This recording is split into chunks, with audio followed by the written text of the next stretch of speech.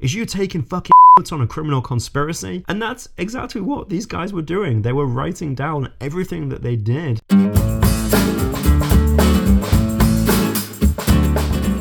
Welcome to another episode of America Explained, the podcast that brings the important voices and perspectives shaping American politics, foreign policy and culture to an international audience.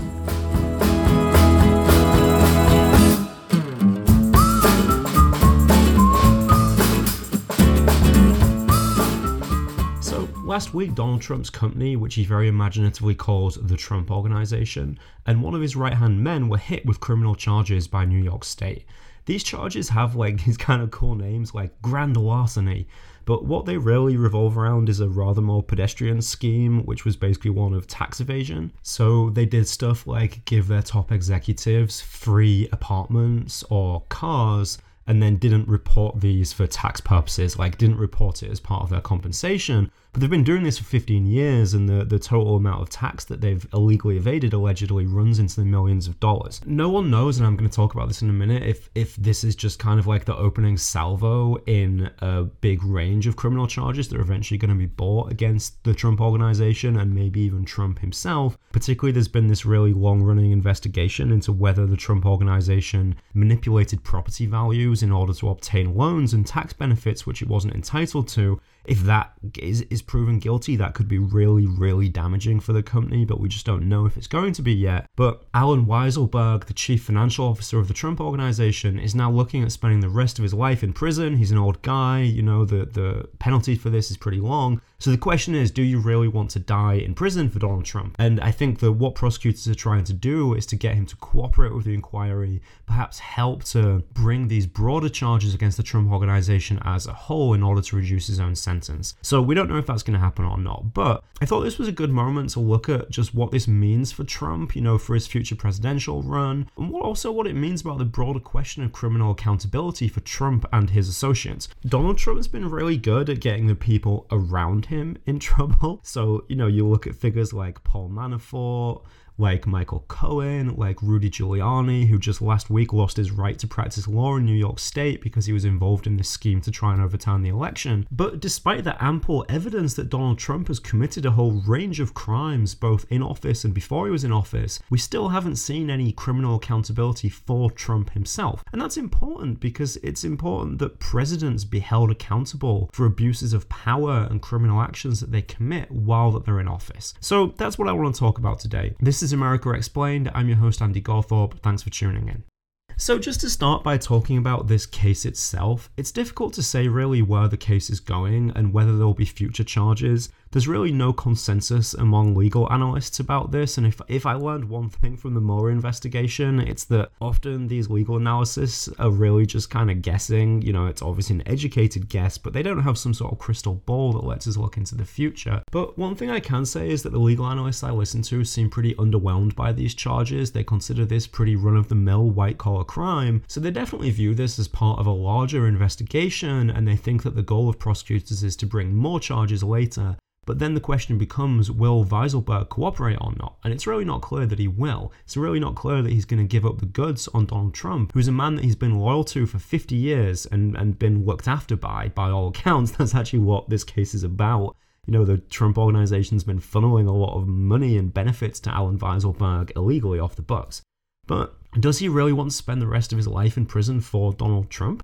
I think it's difficult for us to know that because I personally find it, impossible to get inside the head of someone who would choose to give 50 years of loyalty to Donald Trump. But I would think that if he's done that, it's perhaps not definitely a done deal that he's going to turn against Trump now. What happens next we can kind of think of it as having two possible extremes. So one is that if it turns out that Weisselberg doesn't cooperate, then the prosecutors maybe can't bring anything else, and this doesn't turn out to be a huge deal.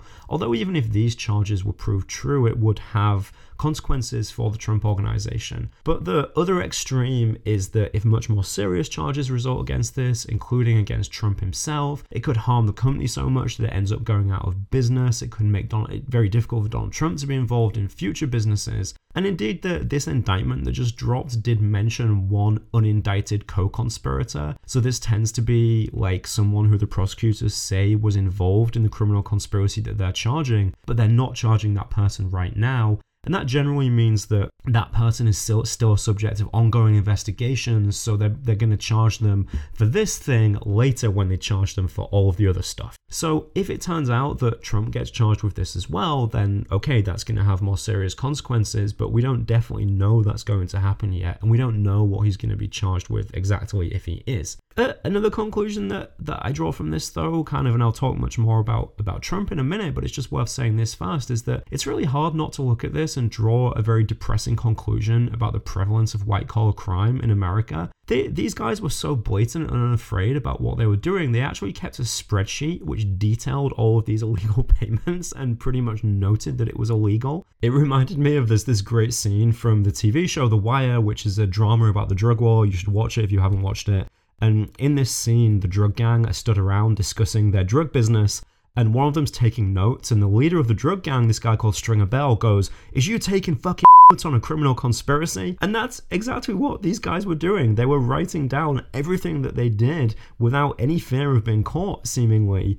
And, I think we all recognize that the reason that the Trump Organization has come under all of this legal scrutiny is because Trump became so high profile. There were so many media investigations into his business and kind of the things that might be dodgy there. And, so this investigation is to an extent politically motivated.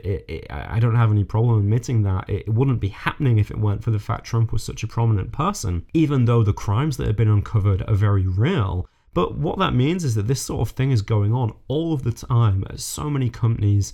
The taxpayer is getting defrauded by an enormous amount every single year, and it's not getting noticed. And, for all of this talk of defunding or funding the police, the agencies that fight white-collar crime in America, like the IRS, are just not heavily funded or focused on dealing with this sort of crime. So, someone can go to prison for a long time for a really low-level drug offense, but they can get away with these multi-million schemes to defraud the taxpayer just so long as their boss doesn't become too prominent and bring too much attention down on their head. I think that's a pretty depressing thing. It's just worth noting that before we talk about, this righteous justice that we hope will, of course, be delivered down onto Trump's head. So what are the political ramifications of this case for Trump and this whole kind of investigation for Trump? At the moment, I'm really not sure that they're huge. I mean, obviously, Trump is going to call this a witch hunt. He actually, the other day, he held a rally and he pretty much admitted that they had engaged in this scheme of tax evasion, but he just denied that it was a crime. So he obviously doesn't think that, there's the evidence there to deny it. He must be pretty sure that they're going to get found guilty of this. But his message is just, well, whatever, it's not a crime, this is a witch hunt, they're after me again. And I'm sure his supporters are going to agree with that, and it's not really going to make much of an impact into his support, I wouldn't have thought. If he runs for president again in 2024, and I continue to say that I expect him to do so as long as he's healthy, then it could mean that he's running under the shadow of a big criminal case involving his company or even himself. But I think he could actually draw a lot of energy from that. This idea of being persecuted by the media and the elite and whatever else, the deep state, is something that really resonates with his supporters. He seems to really thrive in that situation, to the extent that he manufactures that when it doesn't exist by inventing all of these conspiracies that he claims exist. So I think he could actually draw a lot of energy from this, and it could perversely help him in some way. It's kind of interesting because it cuts right to the heart of this paradox of Trumpism. So there's always been this paradox between his image as a man of the white working class and then the reality of his existence as a plutocrat, a guy who actually owns a solid gold elevator. And this is really a way of bringing that into focus. He's been defrauding the United States, engaged in just the sort of elite abuses that he supposedly stands against. But this kind of paradox has actually been visible for a long time, I think, even though this illustrates it much better than anything else, perhaps. And it's never really had that much of an impact on his base, right? There's this idea, I think, that his supporters just take for granted that politics and business are corrupt practices, and that they see Trump as someone who just does what needs to be done to get by in those institutions and actually to be good at it, right? They see him as this enormously successful businessman. They see him as the guy who was elected president even when, people said it couldn't be done. And they just take the shadier side as a sign that Donald's smart, right? That Donald knows what he's doing. He knows how to thrive in this world.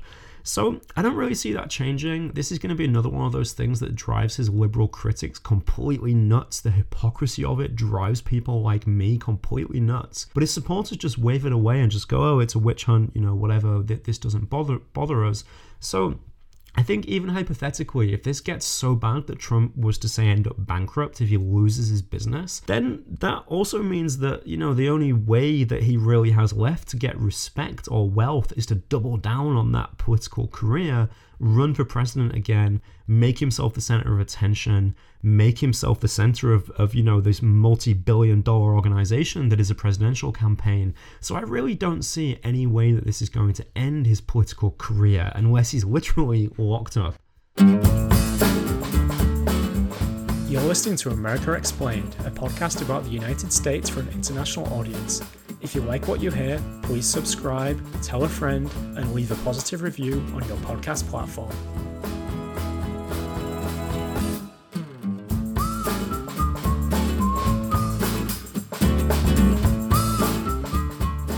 So it's also interesting to think about this in the context of all of the other criminality that Trump and the people around him have been accused of during his administration.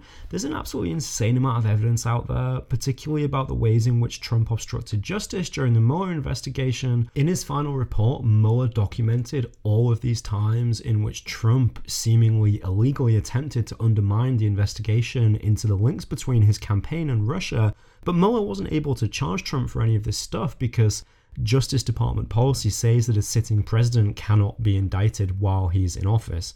So, the question is, well, can't he be indicted for that now? Then there's also other stuff out there. So there's this criminal case that involved hush money payments to Stormy Daniels. So basically, as you may remember this sordid affair, Donald Trump had an affair with the porn actress Stormy Daniels.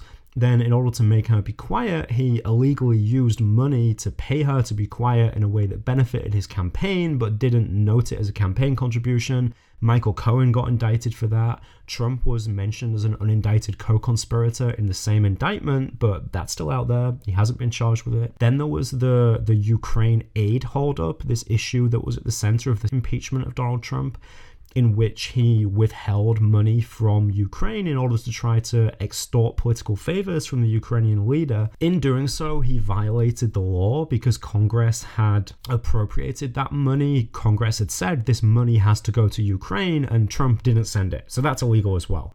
So there are at least 3 instances in which Trump broke the law. And then there's also, this is before we even get into broader issues like January 6th and the role that Trump played in trying to overturn the election result, although there is a separate probe underway into some of that in Georgia. But for most of this to be charged, it needs the federal government, it needs the Justice Department to do something about it. And the Biden administration and his Attorney General, Merrick Garland, have basically decided that they don't want to prosecute Trump for these crimes. They think there's this huge risk that if they do that, it looks like they're politicizing the Justice Department by prosecuting their political enemies and protecting their friends. And that is, of course, by the way, exactly what Donald Trump did when he was president. And, he tried to use his Justice Department as basically his own personal lawyer to go out there and accomplish political things for Donald Trump, not just to objectively enforce the law. So in Trump's case, that meant he was constantly trying to get his attorneys general to go after his political enemies for crimes that they hadn't committed. But the Biden administration kind of turns this round in a weird way and says, well, okay, there is actually a ton of evidence that Trump and people around him committed all of these crimes. But if we actually go after them for these things, then it looks like we're politicizing the Justice Department and we'll be accused of doing exactly the same thing that Trump did. Now, it's kind of obvious how this creates a situation where basically people that have bad intentions can get control of the Justice Department and basically do whatever they want. And then the people with good intentions can't actually enforce the law because they're scared of looking back. The other reason why the Biden administration isn't going after Trump and his associates for these things is that they're just worried that it would distract hugely from Biden's agenda.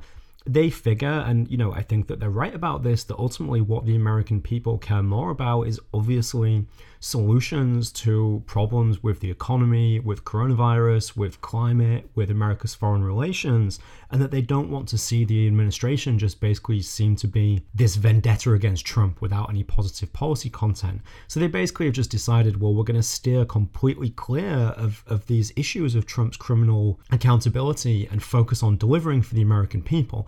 And that, I think, politically is a really smart thing to do, but it's also really troubling because it leaves Trump without accountability, and it generally is just part of this trend where it's very, very difficult to hold presidents accountable for the things that they do while they're in office.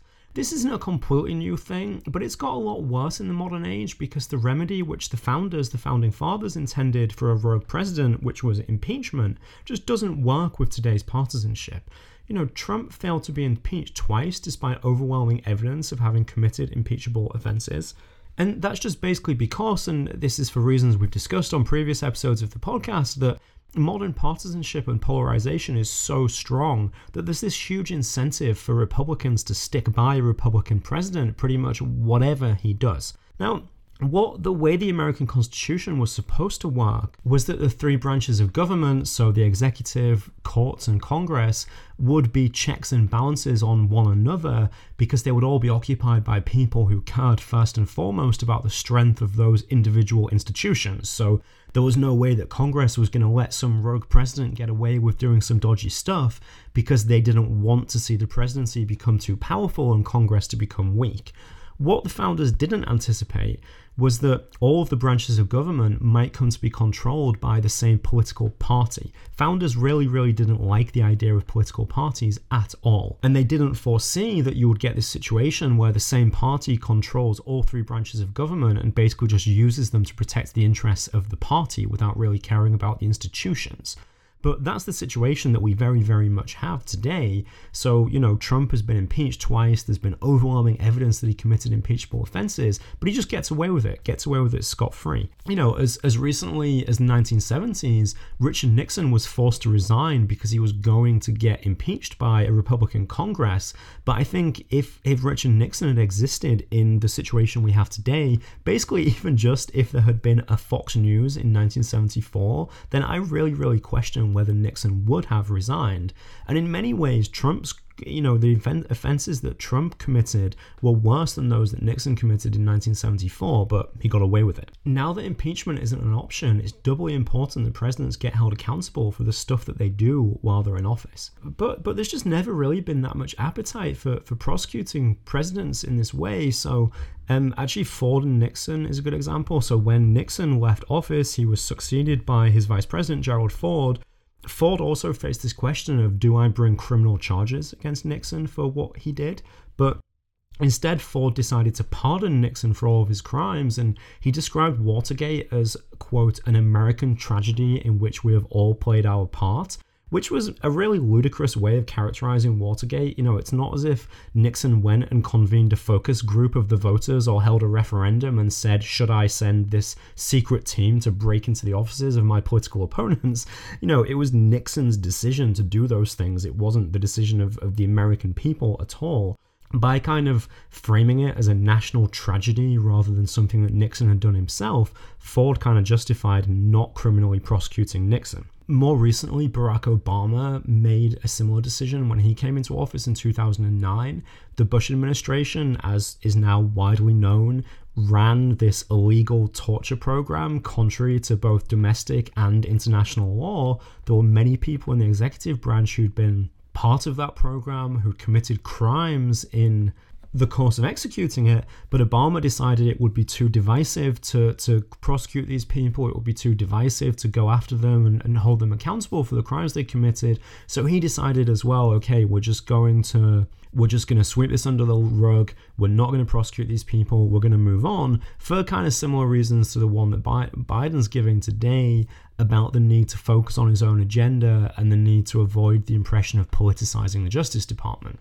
So these are two recent examples from both parties of when presidents have made the decision that they're not going to hold their predecessors and the people in their predecessors' administration accountable for criminal things that they did.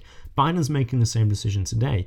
But I think that it's a real problem, and it's important that there is accountability because the modern president has so much power at his disposal. And we really saw how that power could be abused during Trump's presidency. And, in many ways, Trump was a very bumbling and incompetent president. He found it very difficult to stick to his plans and be consistent and see something through. And the damage that he could do was very limited because of this. But if you as president can welcome Russia's help to tip an election in your favor, you can obstruct the investigation into you doing that. You can then try to steal a separate election and incite an insurrection against the United States and face no consequences for any of those things.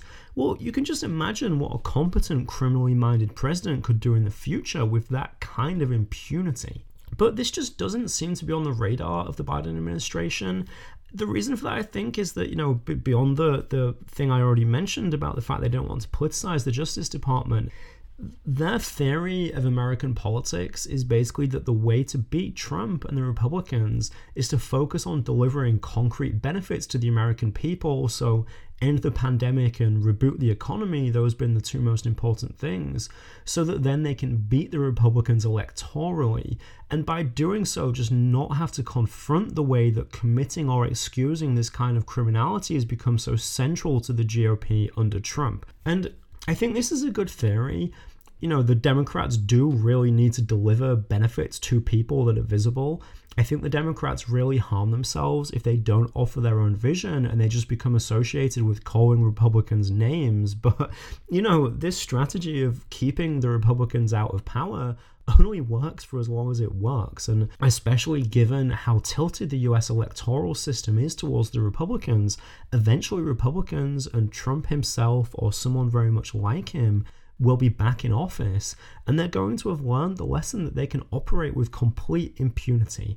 And I really, really worry what they're going to do with that lesson. So that's kind of where I am with this right now. Of course, it's good to see Trump and his company getting some kind of comeuppance, but we're just getting absolutely no justice or no satisfaction for all of the crimes that Trump committed while he was president and that are directly relevant to the future of the country. I also have a kind of sinking feeling that this might be it or nearly it for these white-collar crimes that Trump's business is getting hit with.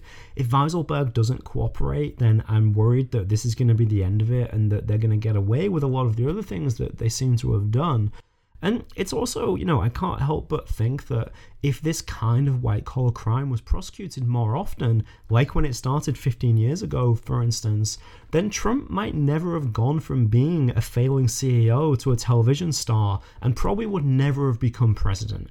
And the hammer falling on him now doesn't, I think, cripple him politically. It doesn't solve these long-running problems with presidential accountability. And it doesn't leave us feeling great about the way that white-collar crime is prosecuted, or more likely not prosecuted, in the United States. But let's see what happens. And I'm always writing about these kind of Trump legal issues and the question of accountability for The Guardian. I'm also writing always about everything pretty much on Twitter. You can follow me there at Andy Gawt, that's at ANDYGAWT.